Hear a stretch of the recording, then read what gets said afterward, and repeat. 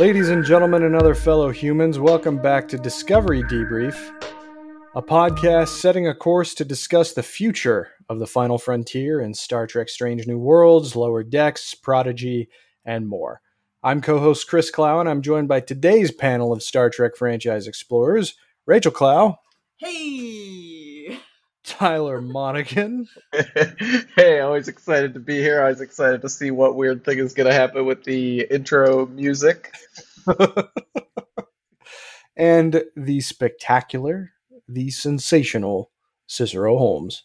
Oh, once upon a time. I can't even speak. I'm so flustered and flummoxed by intro shenanigans. Yeah, It's optional for podcasting. There you go. little weird today. Sorry about that. It might actually, it's weird because, so for people who don't know, we use the Zencastr platform to record this show. So I can actually lay down the audio tracks live in order to simplify the editing process. But sometimes Zencastr chooses to do things with the audio and make it sound ways that it's not supposed to sound. But then I will process the episode and it'll sound totally fine. So we'll see what happens. Kind of a roll of the dice. But it just keeps things exciting. That's all, right? Well, apologies for coming to you with this recap of episode 8 of Strange New Worlds so late.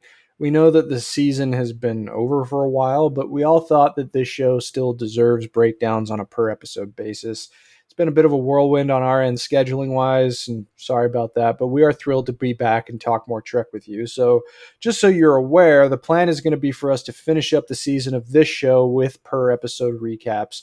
First two of which we're behind on recording, of course, but we're planning on recording them both right now. And we'll all be back to talk the season finale very soon. And from there, we'll probably talk about the news that came out of San Diego Comic-Con at some point. And then by then, conceivably, we should be ready for Lower Decks Season 2, which is coming up very soon. We're right at the tail end of July. And that Isn't it Lower Decks Season 3? Oh my God, you're right. I can't believe I said that. Yes, Lower Decks Season 3. I was caught in a time warp there for a second. Right. But, apologies. Badgie will like to help you with that. He would. Oh, I sense the Guardian around here somewhere. But before we jump into it, we do have to check in with our panelists. And Ty, before you said that we were your support group, and your. I take it back. We're going to keep you on task on a TOS rewatch. Any progress in the time that we've been? So what you're saying is this is really your fault. No, I haven't made it. No, I haven't made any progress. Yeah, let's put together a plan of action. You know what we did do though is my wife and I decided let's intersperse the original series films with my watching of the original series rather than like trying to watch the whole original series and then watch a bunch of the movies. Okay. So we did do yet another very out of order thing, which is watch the next Star Trek film on the list, which was Wrath of Khan. So, watching that before the TOS episode, it's Space Seed, right? That he's in. We did that. So it's like, there's this very dramatic moment in the film where everyone's like, holy cow, it's him, and it's like, yeah, okay, I guess it is. He's got nice hair. I don't know how much we want to talk about that movie. We enjoyed it, but we thought it I think both of us sort of agreed, like it felt like a better overall film and just like a little tighter and like better put together maybe than the motion picture. But it also felt a little less just like unique and felt like it had a little less character and felt like a little more of a generic kind of Hollywood blockbuster to us. And like we both ended the movie and said like, that was good, but we liked the motion picture better. Yeah, so, for whatever that's worth. Saying that you did like the motion picture quite a lot. So I was going to be interested to see how you reacted to Wrath of Khan. And now I'll be interested to see how you react to Space Seed, having seen Wrath of Khan already. Yeah. That should be interesting. You certainly have to conceivably, before we get to the season finale, you should maybe just skip ahead if you're not there and watch Balance of Terror. I would highly recommend that. Okay. Yeah. So just next time we talk about it. Wait, is that the Gorn one, or Balance of Terror? It is. why is that? It will become. I assume you've seen the season Okay. finale already. It'll become clear, and if it's not, Okay. then we can talk. Okay. But So I Alright. just want to say that I also watched Wrath of Khan before watching the TOS episode, and I think your assessment is spot on, Ty. With like the motion picture felt more like Star Trek-y, right? Like it felt more like what you want Star Trek to feel like, and Wrath of Khan felt like an action film. Like it felt like a summer blockbuster set in the Star Trek universe. I just think when you have a straightforward supervillain, that's Right. something that is not, to me, is not necessarily when Star Trek is at its best or feels Right. the most like Trek. Yes. And it lends itself to a lot of, more traditional film tropes and stuff that feel more, like I said, just kind of standard Hollywood blockbuster kind of thing. And I think to that point, that is what I think made that movie a success was the fact that it was for in the most reductive way more accessible to mass audiences. Wrath of Khan was over the motion picture. I will say they clearly decided, hey, that scene in the motion picture where Kirk is getting shuttled to the Enterprise, and there's just like the big "let's introduce the ship" with a bunch of exterior shots while Kirk flies around in a shuttle. They decided that wasn't broke. We're not going to fix it. We're going to do basically that exact same sequence in Wrath of Khan, which I thought was pretty funny. It's funny that you mentioned that, because pretty much every movie and series up through Voyager, up through the end of Voyager, owes quite a debt to the motion picture, because they splurged a lot on the construction of sets for the first film, sets which were continuously reused until the end of Voyager, at least. Like the engineering set was repainted and reorganized quite a lot. A lot of the corridors were used up through the end of Voyager, and certainly you can see the Enterprise corridors in the motion picture just as a different color throughout the entire run of The Next Generation. They stretched that budget, and by the time Wrath of Khan came out, it was actually a movie that was handled by the television division of Paramount. So it was a pretty common practice for several TOS movies to reuse visual effects shots, and there are several from the motion picture that are in the Wrath of Khan, including a couple from Space Dock. So portions of that scene, yes, they did appear again. But I think you guys are being a little harsh on it. Harsh on the Wrath of Khan. Just because I don't necessarily disagree with anything that you're saying, because it certainly took things in a bit of a different direction, but it was also a more truthful one than arguably something like the 2009 film did, because the core component of interpersonal relationship was very intact. And one of the things continuously fascinates me about the Wrath of Khan, which eschews a lot of what you expect from blockbusters, especially these days, is that it leaned into the ages of the performers and of the characters. Like Kirk wrestles with the fact that he's becoming an older man throughout the entirety of that movie. And it's never played in a way that is denigrating or that looks down on him. He has to come to grips with the fact that he's older, and he has to come to grips with a loss that has never touched him in the same way as the loss of his friend at the end of that film. Right. So I don't disagree that in terms of like straight sci-fi, the motion picture takes it handily. But in terms of like personal exploration of my favorite characters in the franchise, the Wrath of Khan stands kind of in a class all its own, as far as I'm concerned. Oh, So, yeah. I see where you guys are coming. I mean, it's coming back to theaters in a couple of months. I've seen it in the theater before. Probably going to go again.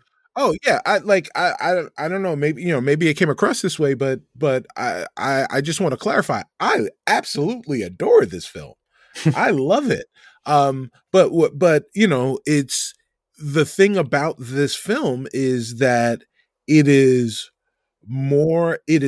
definitely more a, not necessarily, paint by numbers or any kind of formulaic pejorative that you would use for a Hollywood movie, but it was more accessible to people, and that was great for the franchise, right? It was great for those actors. It was great for like, were it not for Wrath of Khan, we wouldn't have gotten, none of what we got after that would be, if Wrath of Khan flops, there's no TNG.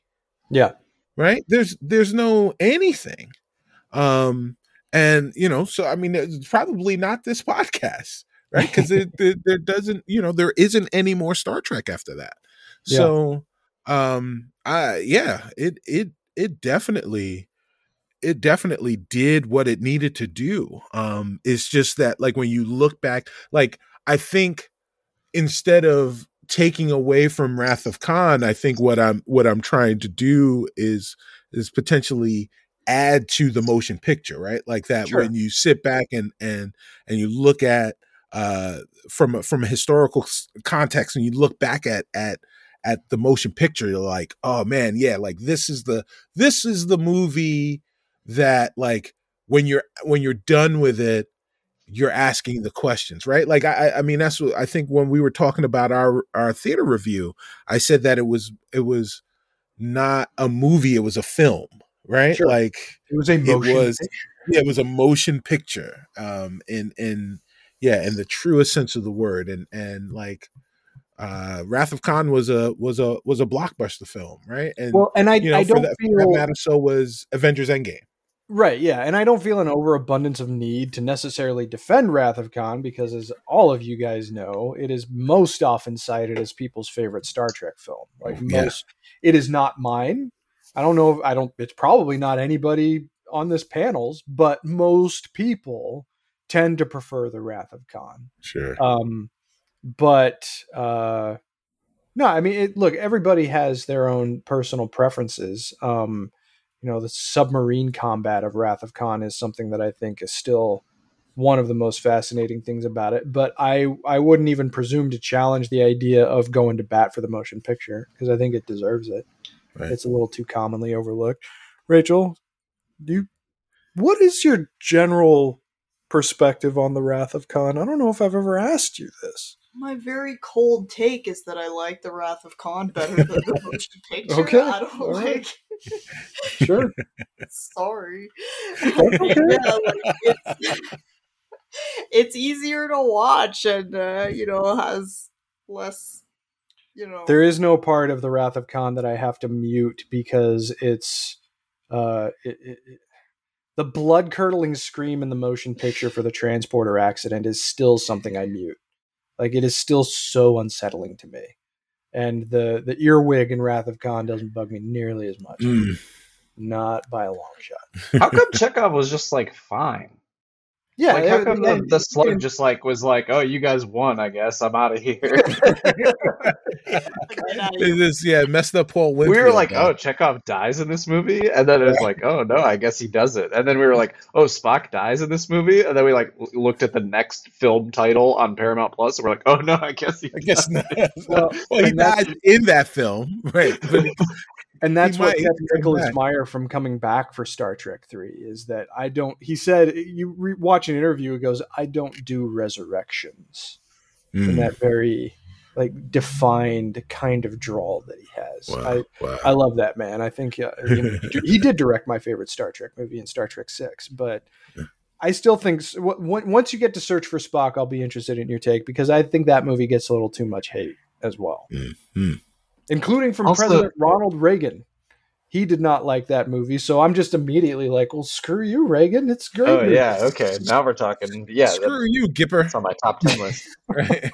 I also didn't know. I had no idea Kirstie Alley was in that movie. Oh, yeah. Very, just 100% forgettable performance in my We'll say opinion. But goodbye to interesting her that she was because- there. Yeah. Yeah. Savick is in Star Trek 3, and it's not Kirstie Alley. So Yeah.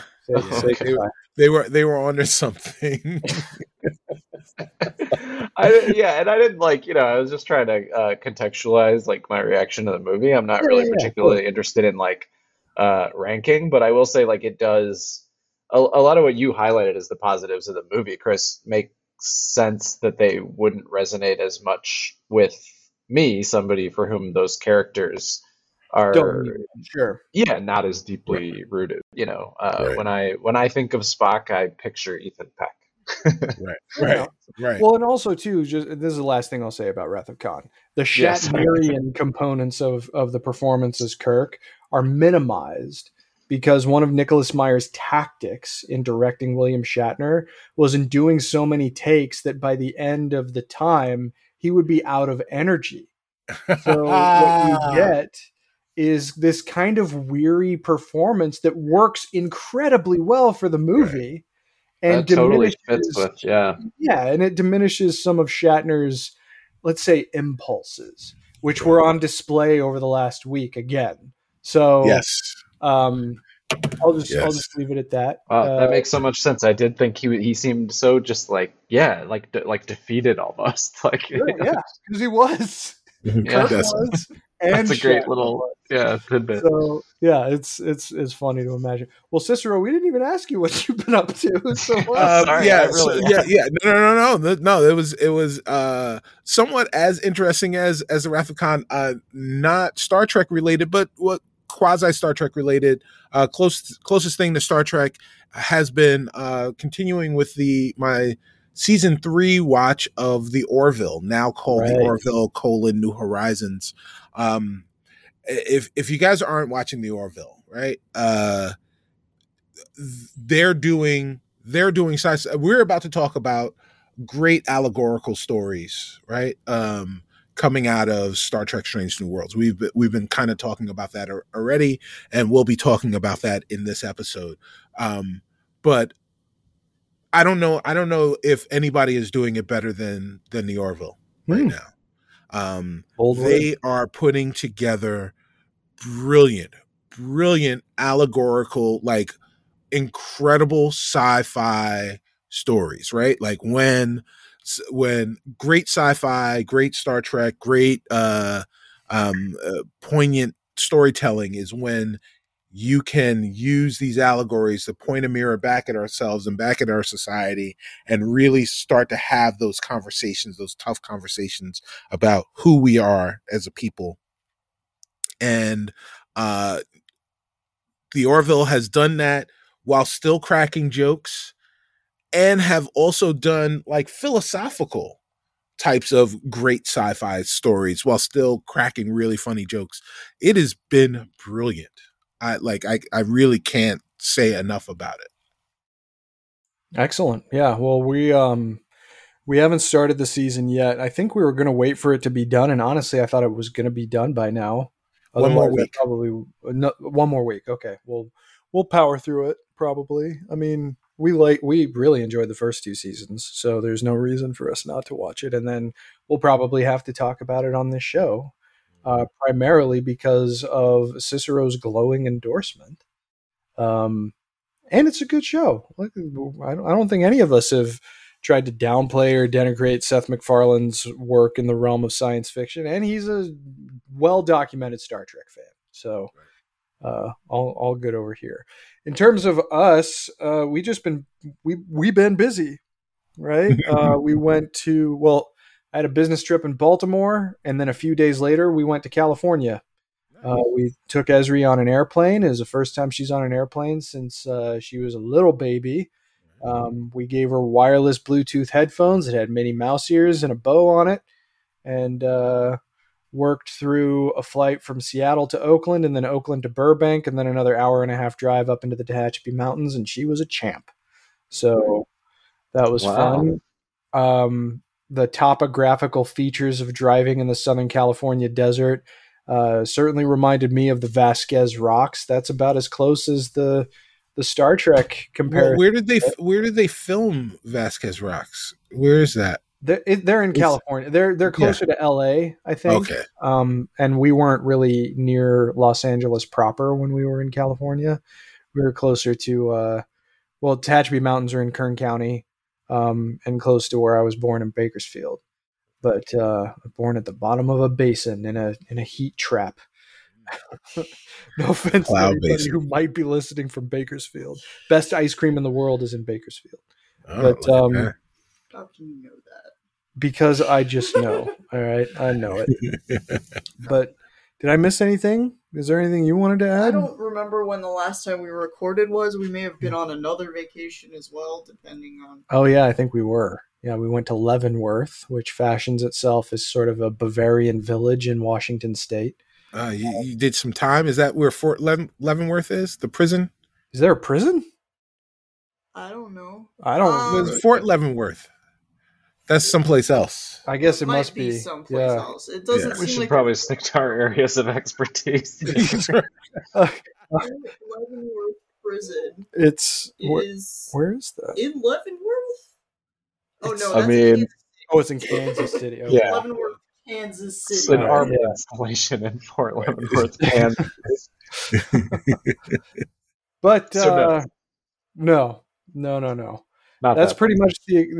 much not enough Star Trek for my liking. I did tune into the stuff from Comic-Con, which we'll save for another discussion because there's a lot to unpack there. But why don't we move along because we got a couple episodes to talk about. So let's start off our discussion for episode 8 of Star Trek Strange New Worlds season 1, The Elysian Kingdom. And I deleted the music track, so I'll put that in later.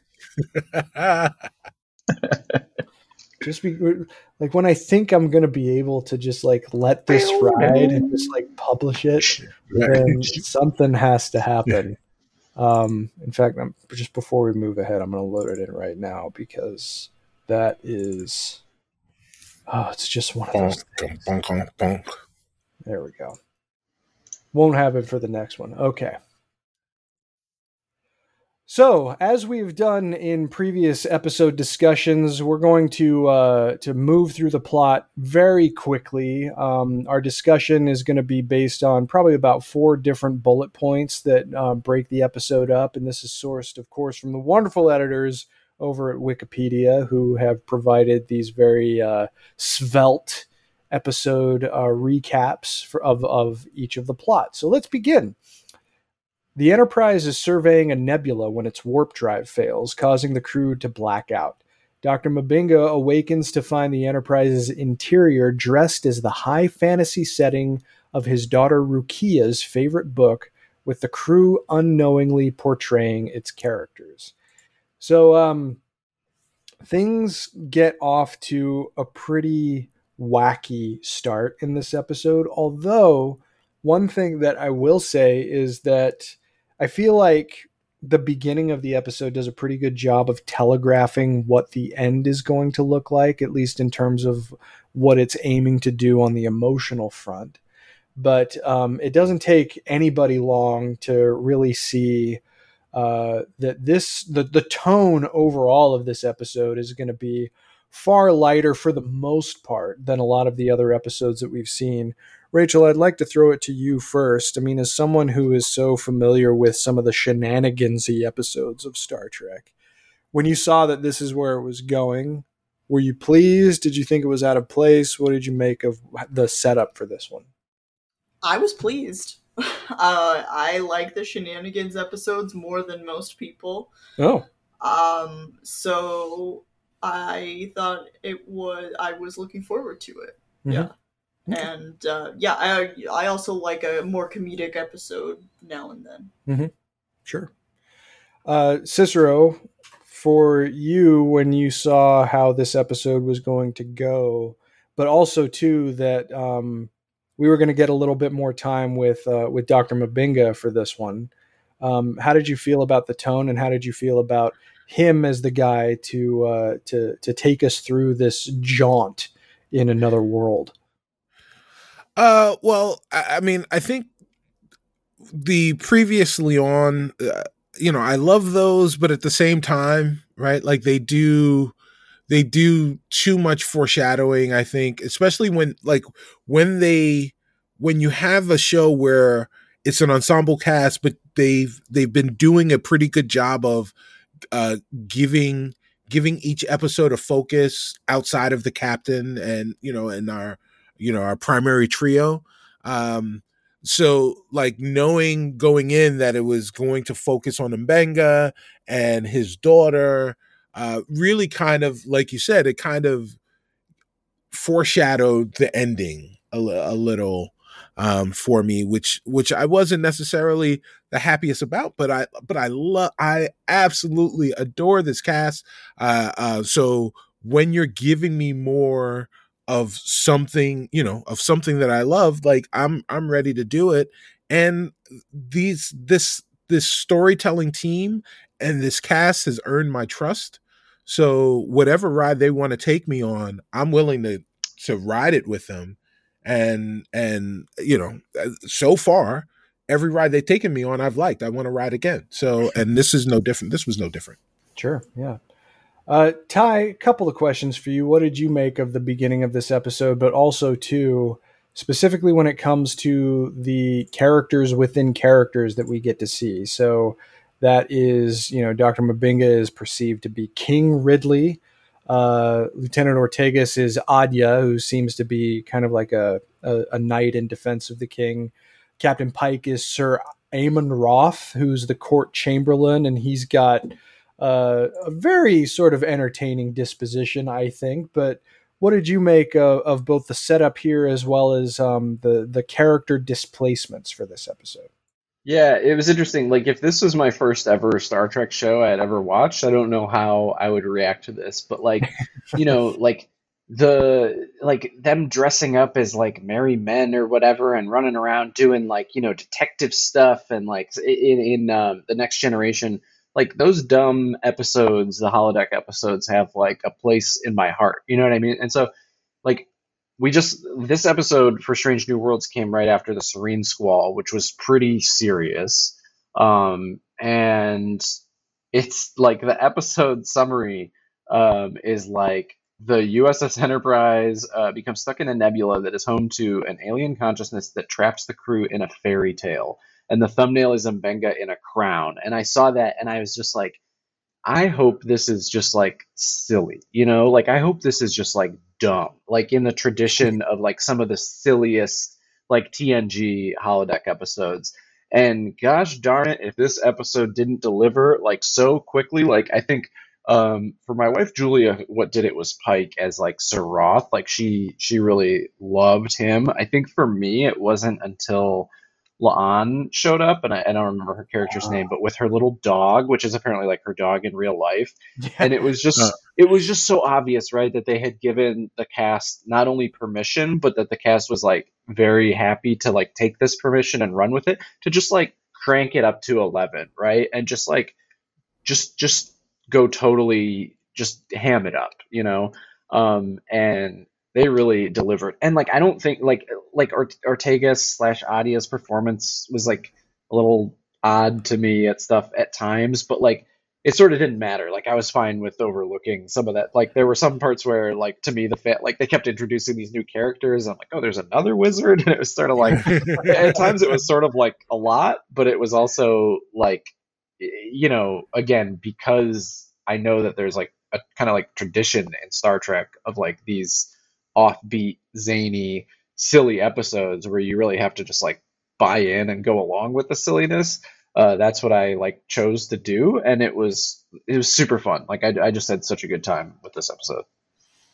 Yeah, I did too. I mean, I also have quite a bit of affection for the zanier examples of TNG, and even there are a few of those in TOS as well. In fact, the one that immediately comes to my mind, this situation isn't totally applicable, but there's an episode of TOS called Shore Leave, where they don't realize it at the time, but they basically find themselves on a bit of an amusement park planet that has the technological capability to kill and resurrect crew members of the Enterprise. And I kind of just love that episode for its outright absurdity. This one is not as like blatantly absurdist as a lot of those other episodes from any of the other shows. But that seems appropriate considering especially what it ends up going for. But I'm totally with you in terms of like the license that the cast seem to have, in terms of just like pushing the boundaries of camp in a lot of respects. I mean, Anson Mount seemed like he had a total blast on this, right? So I heard that he went to clown college. Oh my gosh. Or at least took like physical comedy clown classes, not for this, just at some point. it's just a thing he does for fun, or like to be a better actor or something. And I like what I heard that was on some podcast where they were discussing him in the Multiverse of Madness. Oh, right. Okay. Yeah. Right. And I immediately thought of this episode because I was like, oh, that's where you can really see that, where his physicality is just so absurd and funny. His expressions are on point. The rigidity that he puts into his back at certain times is just totally played in a physically comedic way, which I absolutely appreciate. And then the way that that Dr. Mabinga comes into this is just like the infinite straight man is way more delightful in this, considering how much everybody else is chewing the scenery. So I think there's just a lot of fun to be had here. Yeah. And it was a good portent of things to come over the next hour. But let's move along with the plot. So Chief Engineer Hemmer is the only other crew member aware of the situation thanks to his telepathic abilities, and they discover that the nebula has its own consciousness comparable to a Boltzmann brain. They find Rukia and learn that the nebula had detected her loneliness and created the fantasy to entertain her. So the description kind of goes pretty far ahead because we do learn a little bit more about how some of the other characters have been situated. You know, Nurse Chapel is this sort of, I don't know, like plant wizard, kind of like a alchemist kind of a character. Lady Audrey is her name. La'an is Talia and appears to be lost in music only she can hear. I'm really glad to see the king telling him that Queen Nev and her Crimson Guard have invaded her kingdom, searching for a fantastical object called the Mercury Stone, which I guess in the story, the king has as like a tool to defend himself and to defend his kingdom and his subjects. But we also, of course, get to see how Uhura and Spock shake out. Spock being the wizard Pollux, and Uhura being Queen Nev, the nefarious Queen Nev. She could lock me up in a dungeon any day. Good googly muggly. Oh my goodness. She almost seemed like she was having the most fun. I was having the most fun. It's like we're getting from Ty and T'Pring to Cicero and Uhura here now. Well, not exclusively T'Pring. I mean, fair. Cicero's feelings mirror some of my own. Or Rachel and Captain Pike. Right. I did want to mention while we're on the topic of, I guess, cleavage. Is that the topic we could be on? That dress that La'an / Talia was wearing. I think we saw Cicero at. Chicago. Sorry, I couldn't think of the word mission. At the convention, at the little Strange New Worlds kind of mini section where they had a bunch of uniforms. there was like a, kind of not explained sparkly gown, and Right. That's that was that. right. Yeah. That's Sure funny. enough. That's So funny. that's kind of a non sequitur, but there you go. Right, Well, right, no, right. but it's cool that now you Back can to look cleavage. back on this and realize that this is where it came from. But Right. no, I mean, really the setup here when it comes to Rukia, she is understandably played as a little bit clueless to the mayhem that this has all caused. Sure.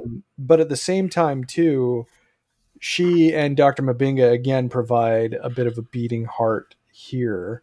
At this point in the episode, Cicero, I'll go to you first. The way that it was setting up that Rukia was at the heart of this, and Dr. Mabinga, obviously, like his fatherly instinct for protection is kicking in, but also he doesn't really know what the hell is going on. Right. When you realize that this was like a Mabinga Rukia dynamic at the heart of this episode, did that change your perception of your watching experience at the moment, or were you just I mean, it just entered in a new phase, right? I kind of smelled what was happening. That ultimately the way that he had to save his daughter was by letting her go and becoming part of this, this nebula. And so I felt that part, right? Like as a person who is parents to adult children, right? Like you want them to leave, but you also don't want them to leave, right? You're eager for them to go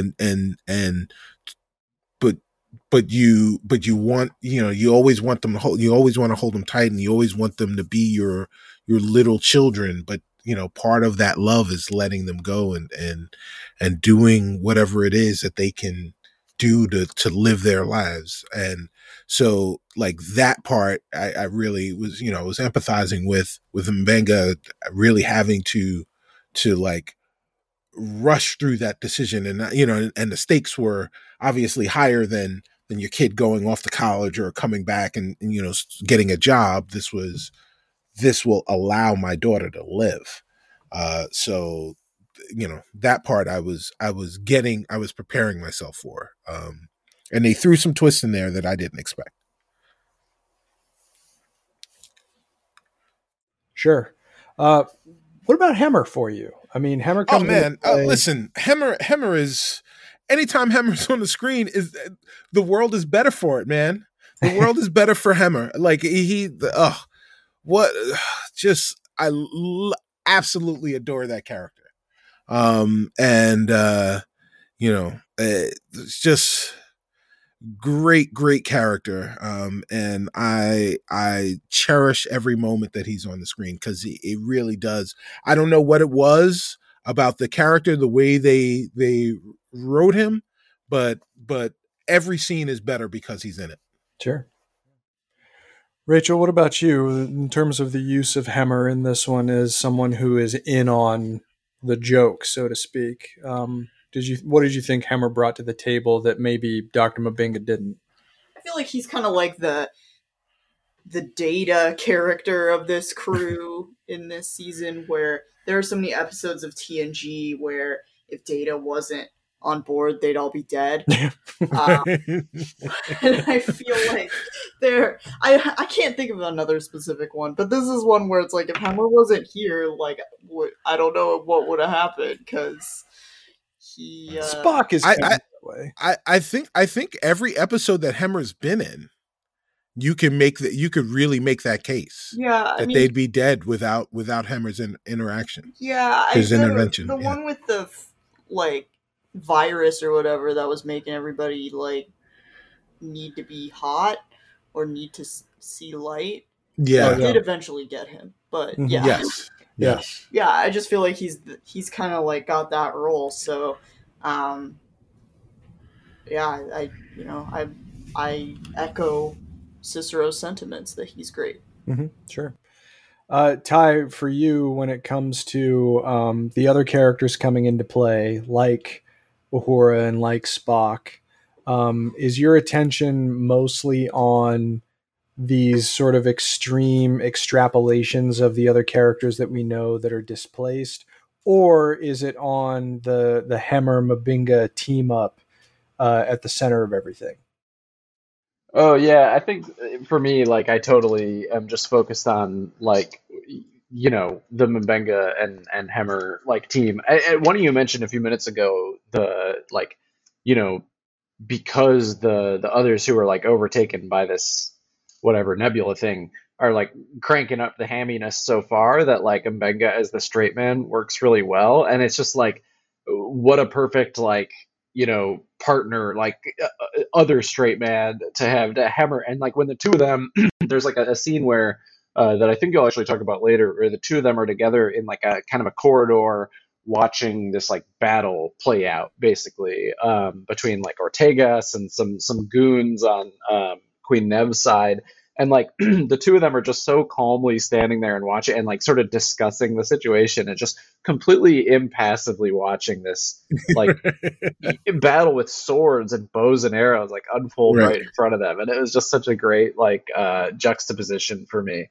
And I think for me, just this whole episode, they did a really great job of like, just when I started to be like, okay, like I mentioned earlier, there are kind of a lot of characters here showing up with the fantasy thing. Like I kind of like am ready to move this into like what's going on with the ship, like let's figure out what's happening to this Star Trek crew, not to this like princess and wizard situation, right? And then like pretty much right on cue, they start to sort of like drop pretty significant clues about what is the Mercury Stone, or is it who is the Mercury Stone, or and like kind of for me that pacing and that like kind of transition, like you have this steep roller coaster like drop into the fairy tale world, and then kind of like you're gradually like along with Mbenga kind of digging yourself out of that hole and figuring out where you are and looking around and seeing what's really going on. And for me that whole like pacing and just like discovery flow like worked really well. It made this like a unique episode for me. That's one of the more memorable ones of the season. Yeah, I agree. And I mean, even more than Hemmer, I think that Bob's Olusanmoken, who plays Dr. Mabinga, he just has such a high degree of relatability that he keeps the entire thing grounded throughout the entire runtime. There's something about, as positive a character as Captain Pike is, he is still that very visible alpha leader that, not a toxic one, but he is still that kind of type A personality who you expect to take charge in those situations. That's not necessarily something that seems predominant with Dr. Mabinga. And the way that Olusanmoken plays that is just exceedingly charming to me, because he keeps all of the stakes centered and grounded, and you could tell that he has this like sense of overriding concern for everybody, but he's also just a really good problem solver and is trying to take things one step at a time. So that's something that I really appreciate about this episode is, that Dr. Mabinga keeps the center of gravity very, very firmly focused. And then on top of that, you have Hemmer, who is almost far more comedic in this episode by being gruffer than he might be in any other episode, which is fun to think about. And it's just such a cool dynamic, and it speaks to the strength of the way these characters are written. Because this is 8 episodes now that we're in, and still it just seems like such a definitive Star Trek crew, which says a lot about the way the show is written. But let's move along. So we're getting close to the end here. So in addition to creating this fantasy for her, the sentient nebula also cured Rukia's disease, but this will not last if they leave the nebula. The nebula offers to preserve Rukia by converting her into an energy being within the nebula, which Mabinga reluctantly agrees to. He then sees a vision of Rukia as a grown woman, having experienced a life of adventures with the nebula, whom she calls Deborah. Now, so this is where the episode takes a major turn. And the summary, of course, doesn't do any semblance of justice to the weight of the performances particularly from Olu Sanbakan, but also just like the dynamic and the way that everything is framed. But I got to tell you, I don't know if I necessarily liked this resolution. I get what they're going for, and I think that it's a valid discussion to have and a valid idea to communicate about letting go of a child, especially at a time before you're ready to. That does resonate certainly with me as the parent of a young child, but there was something about for some reason the decision that he made took me out of the moment. And I wasn't sure if the guy that I have spent 8 episodes getting to know would have made that decision. Granted, the writing probably set it up so that there wasn't really any other way for him to go. And like I said, again, I appreciate the idea that is in practice because of this. But the actual moment just kind of took me out of it. But Rachel, you are a parent with me. How did all of this come together for you? Was it more satisfying for you? I don't know that it was satisfying. I was kind of like blindsided by the emotional turn that it took from being like so silly and funny into like being like, oh, that's really sad for him. But I guess that it's also like happy for her that she's not just in a pattern buffer anymore. Yeah. Like that kind of seemed like it was a little sucky. That's one way of putting it. Right.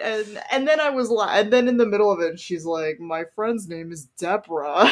I just thought that was really funny. Like a funny name for like a non-corporeal space entity. It's something a kid would probably do, right? Yeah, sure. I mean, Ezri names things colors all the time. Yeah, right now. So, she like calls her the camera that watches her at night. She calls it green because there's a little green light. It's a green light. It's like green.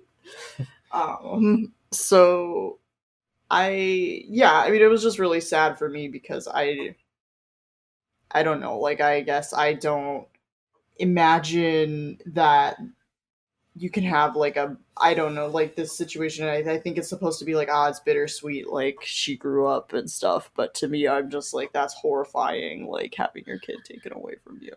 Right. I don't know. But I get what they're going for. And I wasn't like, I don't think I was dissatisfied with it. It was just hard for me to like come to that like peace with it. Sure. That maybe you're supposed to. Well, and I mean, it's not like I wasn't swept up by it because I'm watching it and I'm like, I don't know if I like this, and I'm still going like, the tears on my face. So that says something again about the performances. Cicero, you and I had a brief conversation around the time this episode aired, and you alluded to this being a little difficult for you to get through. Did this land with you in the way that it was intended as a result, or what are your feelings on it? Because it seems like, at least the way that you expressed to me in the moment, and now you've had some time to sit with it, it sounded like they were complicated. Well, yeah. I mean, I think it landed with me the way that it was intended to land. And that was, when you asked me the question before, I think I was kind of alluding to this particular moment. And in so much that like when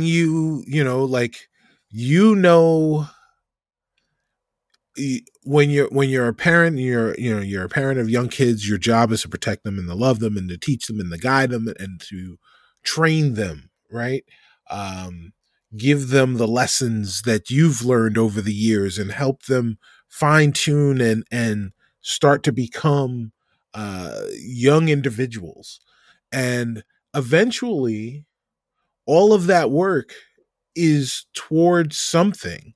And that something is them leaving your home and going off and doing their own thing, right? And you have dreams and you have visions of who you believe your child can be. But your child is going to be, could be that, or could be something completely different, could be so much more. And one of the joys of parenting, one of the pains of parenting is losing the ability to protect your child and just allowing them to make their own mistakes and scrape their knees and have to kiss their own boo-boos. But in that pain is the joy of watching them become everything you hope that they could be, and far beyond anything that you could have dreamt. And I think that's what Mbenga got to see, right? So like, I guess my question to you, Chris, is what about the choice didn't resonate with you? Maybe resonate is the wrong word. I think what my issue came from, I didn't see how in the moment making a decision that would require completely giving up your young child was completely justified. It's because, I'm sorry, please. No, please. Oh yeah. So, to me, it made absolute sense, right? Okay. Your child's in pain. You know that you don't have the power, right? And you have exhausted everything, right? And just the week before, we were at a place where his hope was that he could let his daughter stay there because they could heal her. And due to who they were, he couldn't. So here is a chance now again to save your daughter. And if it means that I don't get to see my child again, but my child gets to live, then I make that choice 10 times, 11 times out of 10. It's a no-brainer. And and I don't disagree with that. I guess what I would have preferred to see is a little bit more solid proof in the episode that this being had the complete and utter capability to make sure that she was going to be protected. Okay. I think it was more that you're effectively choosing to leave your child permanently with someone that you just cannot know very well. Sure. And I think they, from my perspective, I felt like they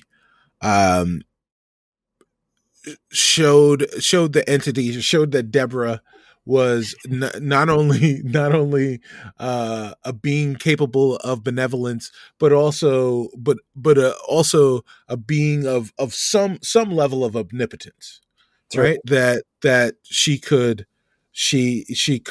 and assigning a gender to Deborah, the non-corporeal gas, but was able to stop this starship and manipulate its entire crew just because it knew that there was a child stuck in the pattern buffer that was sad.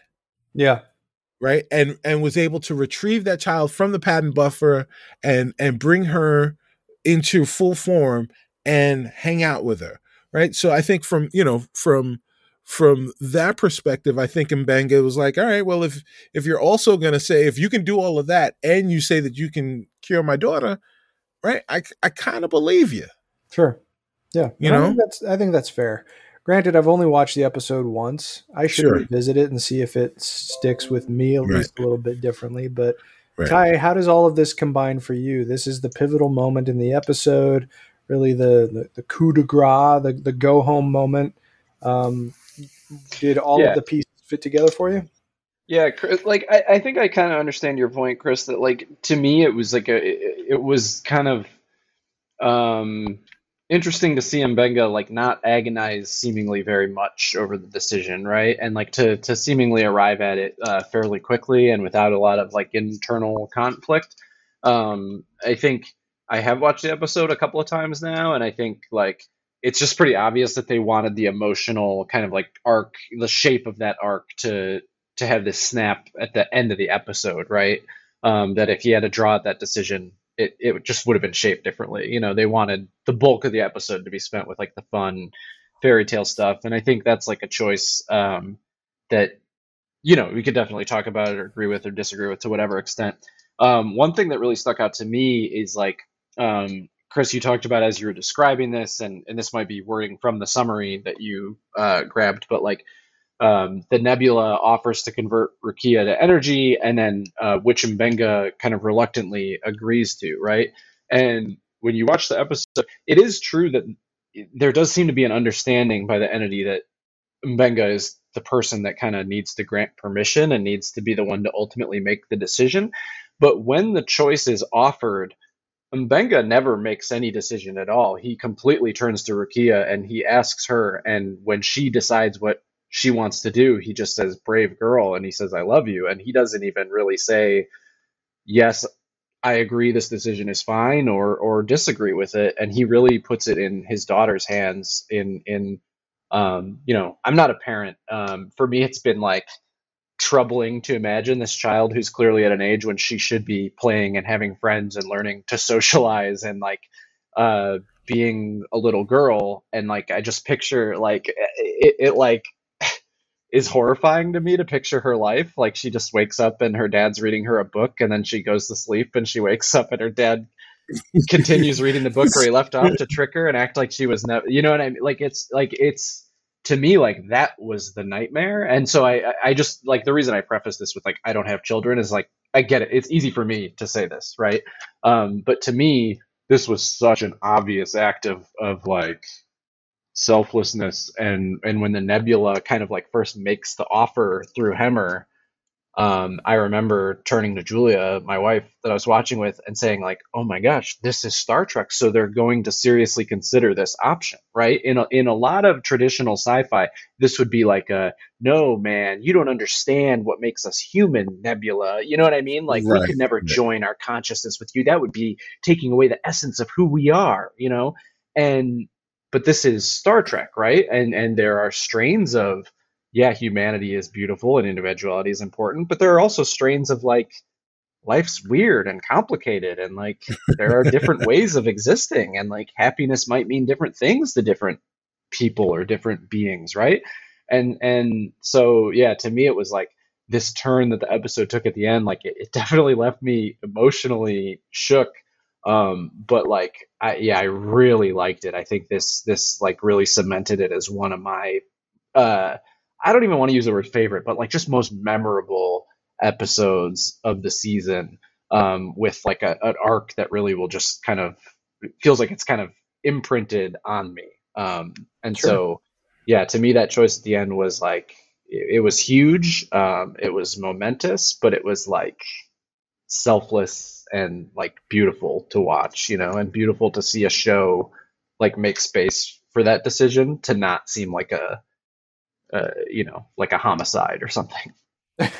Well, and I think bringing up that he did give her the choice is important. I still chafed it a little bit because it's like this child cannot make such a monumental decision. Right. No, totally. I think there's still totally like I think this is like a rich, like I wanted to add that texture rather than to try and like override what you were reacting which to. Which is much appreciated, and I think it's very well taken. I mean, you're absolutely right. Star Trek has a very rich lineage of embracing the idea of not just like the diversity that life comes with, but also the combination of different forms of life to create new forms of life. It's a very common theme in the entirety of the franchise, and you could argue that this episode is another example of that.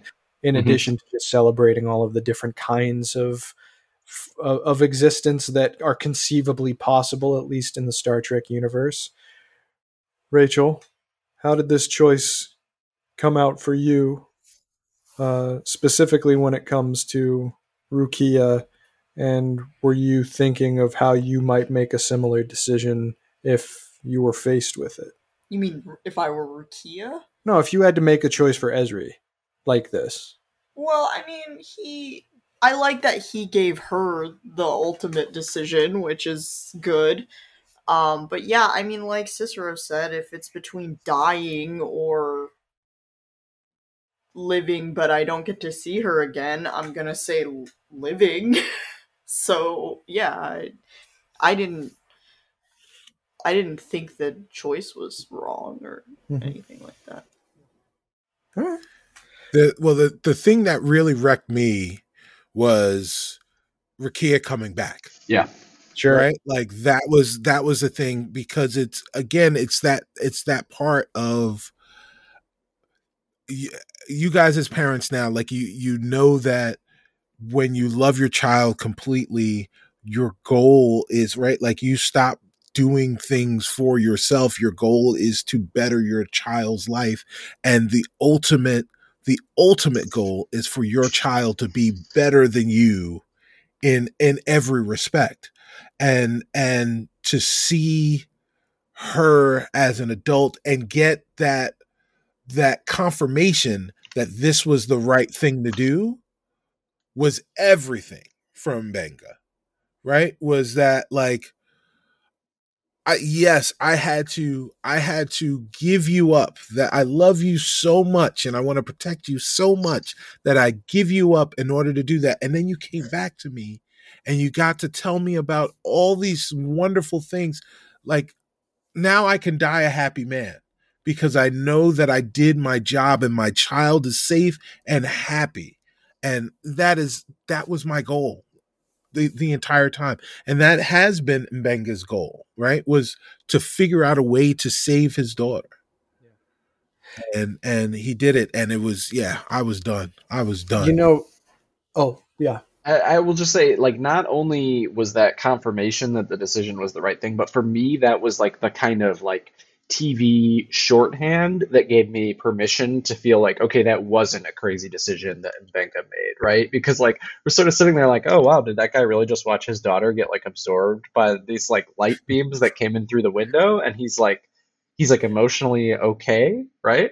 But then he gets this experience, and like I got to imagine as a parent, right? Like picturing your fully grown daughter wearing like a cool sparkling spacesuit and being like, I'm doing great and I'm happy and I'm successful. Like, what more could you ever want, right? Right. And like, so that was like, yeah, this great validation for Mbenga, but also just me as a viewer, it was like that reassuring kind of like, okay, the person they're saying is a good guy is a good guy. You know what I mean? And I can feel okay about how this went down. Yeah.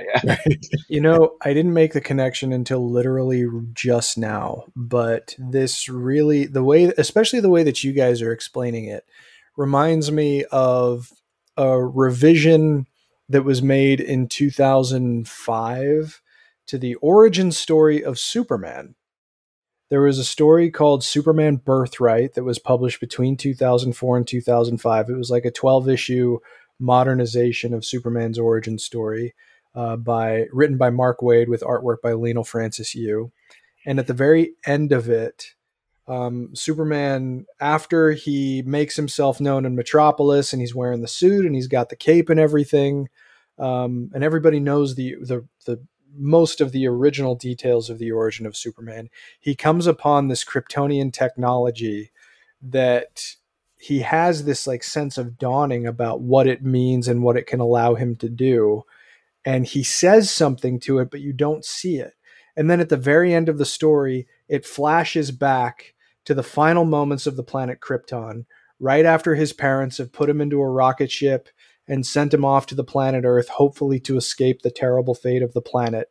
And his parents, right after the rocket ship leaves, hear this crackling, and a monitor near them shows Superman. And he says, "Mother, Father, I made it." And his parents kiss as the planet explodes. So dope. So this is very much like that. Yes. And yeah, like I I think you're right. Like the appearance of a fully grown Rukia, that does, elevate this obviously to illustrating that in this instance it was the correct decision. So, yeah, Superman Birthright, great story, by the way. You should totally read it. Well, that's pretty much it for the episode. Deborah releases the Enterprise, restoring its warp drive and interior design, and no one other than Dr. Mbenga is able to remember the fantasy, so he tells Number One about Rukia's fate. I'll be super quick, but I just have to say, I love that. I love that, right? That's like a staple of Star Trek, that like somebody or a bunch of people went through something really, really horrible, and then they just kind of like carry about their, go on with their duties. And I love that Benga was just like, hey, look, like, I've been through some stuff. And the last shot of the episode is them talking about it. Like, you gotta talk things through. You gotta have people that you can open up with, and this is a show that shows that. And I just love that. Sorry, I just had to mention that. No, of course, no. I think the point's well taken. Any other final thoughts on this episode before we? It was amazing.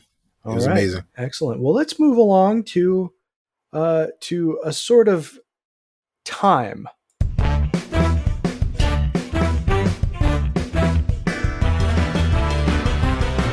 It's pedantic continuity time. All right. Pedantic continuity time. So this one, I actually didn't realize at least one point of this until I read this before we came on to the recording. So this also comes from the fine editors over at Memory Alpha. Thank you very much to everybody who contributed to the article for this episode for the continuity note. So this episode is the first to establish Joseph as Dr. Mbenga's first name. The name Joseph was originally listed in the script notes for Shoal, an unproduced episode of Star Trek, the original series, which would have been the introduction of the character. And this is the point. This episode establishes that Benny Russell was a real historical person in the show's timeline and not just a fictional identity induced in Benjamin Sisko by the prophets, a figment of his mind or a human from a parallel universe or an alternate reality. So this is Benny Russell is listed as the author of the Elysian Kingdom. And Benny Russell is the name that Benjamin Sisko assumes in very well-known DS9 episode Far Beyond the Stars. It takes place in the 1950s that focuses on Benny's difficulties as a science fiction writer of color. And so Benny Russell, Star Trek canon, confirmed, which is kind of a cool callback. In 2368, the USS Enterprise D also encountered a non-corporeal life form in a nebula that caused a little girl's fantasies to come true. That was TNG Imaginary Friend. A little bit less... a very different kind of episode. Yeah. Yeah. Than Deborah. Yeah. In 2370, the Enterprise D also encountered an alien cultural archive that, similarly to Deborah, caused Data to take on the personalities of mythological figures and also transform the interior of the Enterprise D to recreate the locations from the alien myths. That, of course, is the infamous Season 7 episode, Masks, Brent Spiner's finest performance. In another similar incident in 2369, the telepathic imprint of Sultana, who destroyed themselves in a power struggle, caused the crews of the IKS Tokat and Deep Space Nine to reenact the events that led to Sultana's destruction, while also taking on the personas of the individuals involved in those events. That was the DS9 episode Dramatis Persona. And then finally, when Zymera comes to the rescue of Dr. Mbenga and his group, she appears to strike down 2 Crimson Guards with arrows. Despite Mbenga stating his wish that no one get seriously hurt, the guards appear to be fatally wounded. Given there is no reference to this later, Deborah presumably restored them to life when reality was restored. A later Enterprise mission also saw crew members apparently killed during a fantasy scenario to be restored to life, and that is, of course, the aforementioned TOS episode, Shore Leave. So some Fascinating continuity notes. I'm just so glad you mentioned this last one because I was so concerned during the episode. Like Hemmer and Mbenga are like, we better go take care of this before someone gets seriously hurt. And I'm like, aren't you standing over the like arrow riddled corpses of like your crewmates? So thank you for bringing this up. Conceivably a reset there. Well, I think we can safely assume that that's the case. That everything was, returned to position one, as it were. But that's everything, and I think we kind of went around the world for this one. So, of course, thank you to our panel. Great discussion, as usual. But that is going to do it for episode number 83 of Discovery Debrief. We hope you enjoyed the show, and if you did, please like and follow us on our social media channels. And if you'd be so kind, we'd also appreciate it if you wrote a review for the show wherever you found it. It only takes a minute, and let us know you wrote one, and we'll be happy to read your review on the air when it's posted. If you have any questions, you can follow the show on Twitter at DSC Debrief, where you can also find all of our individual Twitter handles, and feel free to send us questions through Twitter or by emailing us at hailingfrequencies@discoverydebrief.com. Please be sure to set your courses for this feed for future episodes, and join us next time, which conceivably might be right now, as we discuss the next adventure of the Starship Enterprise. As always, though, until we meet again, please go boldly, my friends.